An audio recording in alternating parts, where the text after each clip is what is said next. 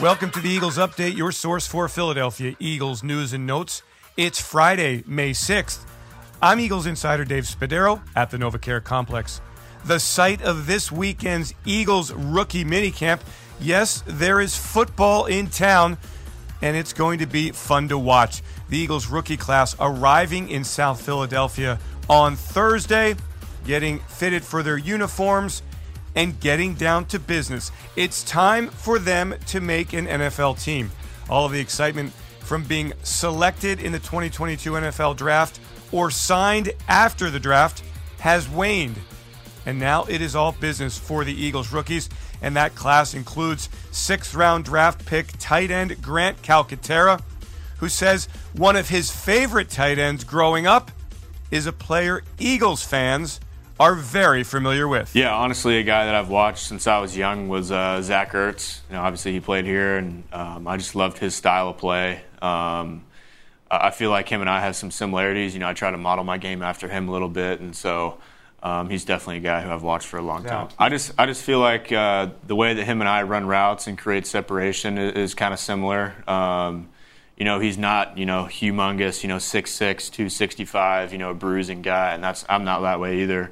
But he gets the job done. He's been successful, his whole career, and so I try to, take bits of his game and try to add it into mine. Calcaterra has been all business since the Eagles selected him last Saturday.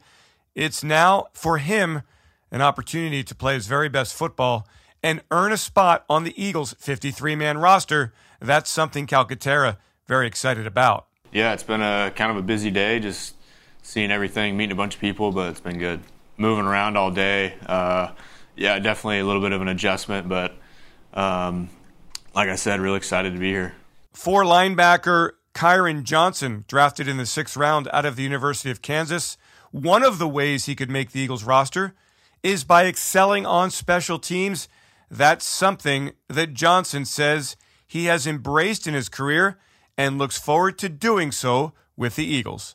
That's a main part of my DNA because I ever since like 2017 and 2018, me and this other dude named Emmanuel Moore, we used to be the menaces on special teams. We used to always be the ones running down, causing havoc, and so I want to be on special teams. That's the main thing for me. So it's time for the rookies to shine this weekend at the NovaCare Complex.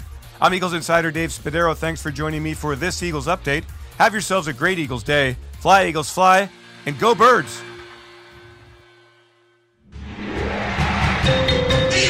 Eagles Entertainment.